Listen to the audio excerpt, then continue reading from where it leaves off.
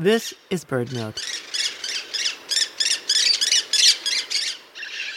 If you live in North America, parrots can often seem like exotic ambassadors from the far-off jungles of Brazil or the wilds of Australia, especially since North America's once common native species, the Carolina parakeet, has been extinct since the early 20th century. But more and more parrots are making this continent their home. Since the 1960s at least, monk parakeets have been free-flying and reproducing in the U.S., which is to say they have become naturalized. The monk parakeet, with lime green back, gray and yellow underparts, and deep blue wings, is also known as the Quaker parrot, and it's a native of southern South America.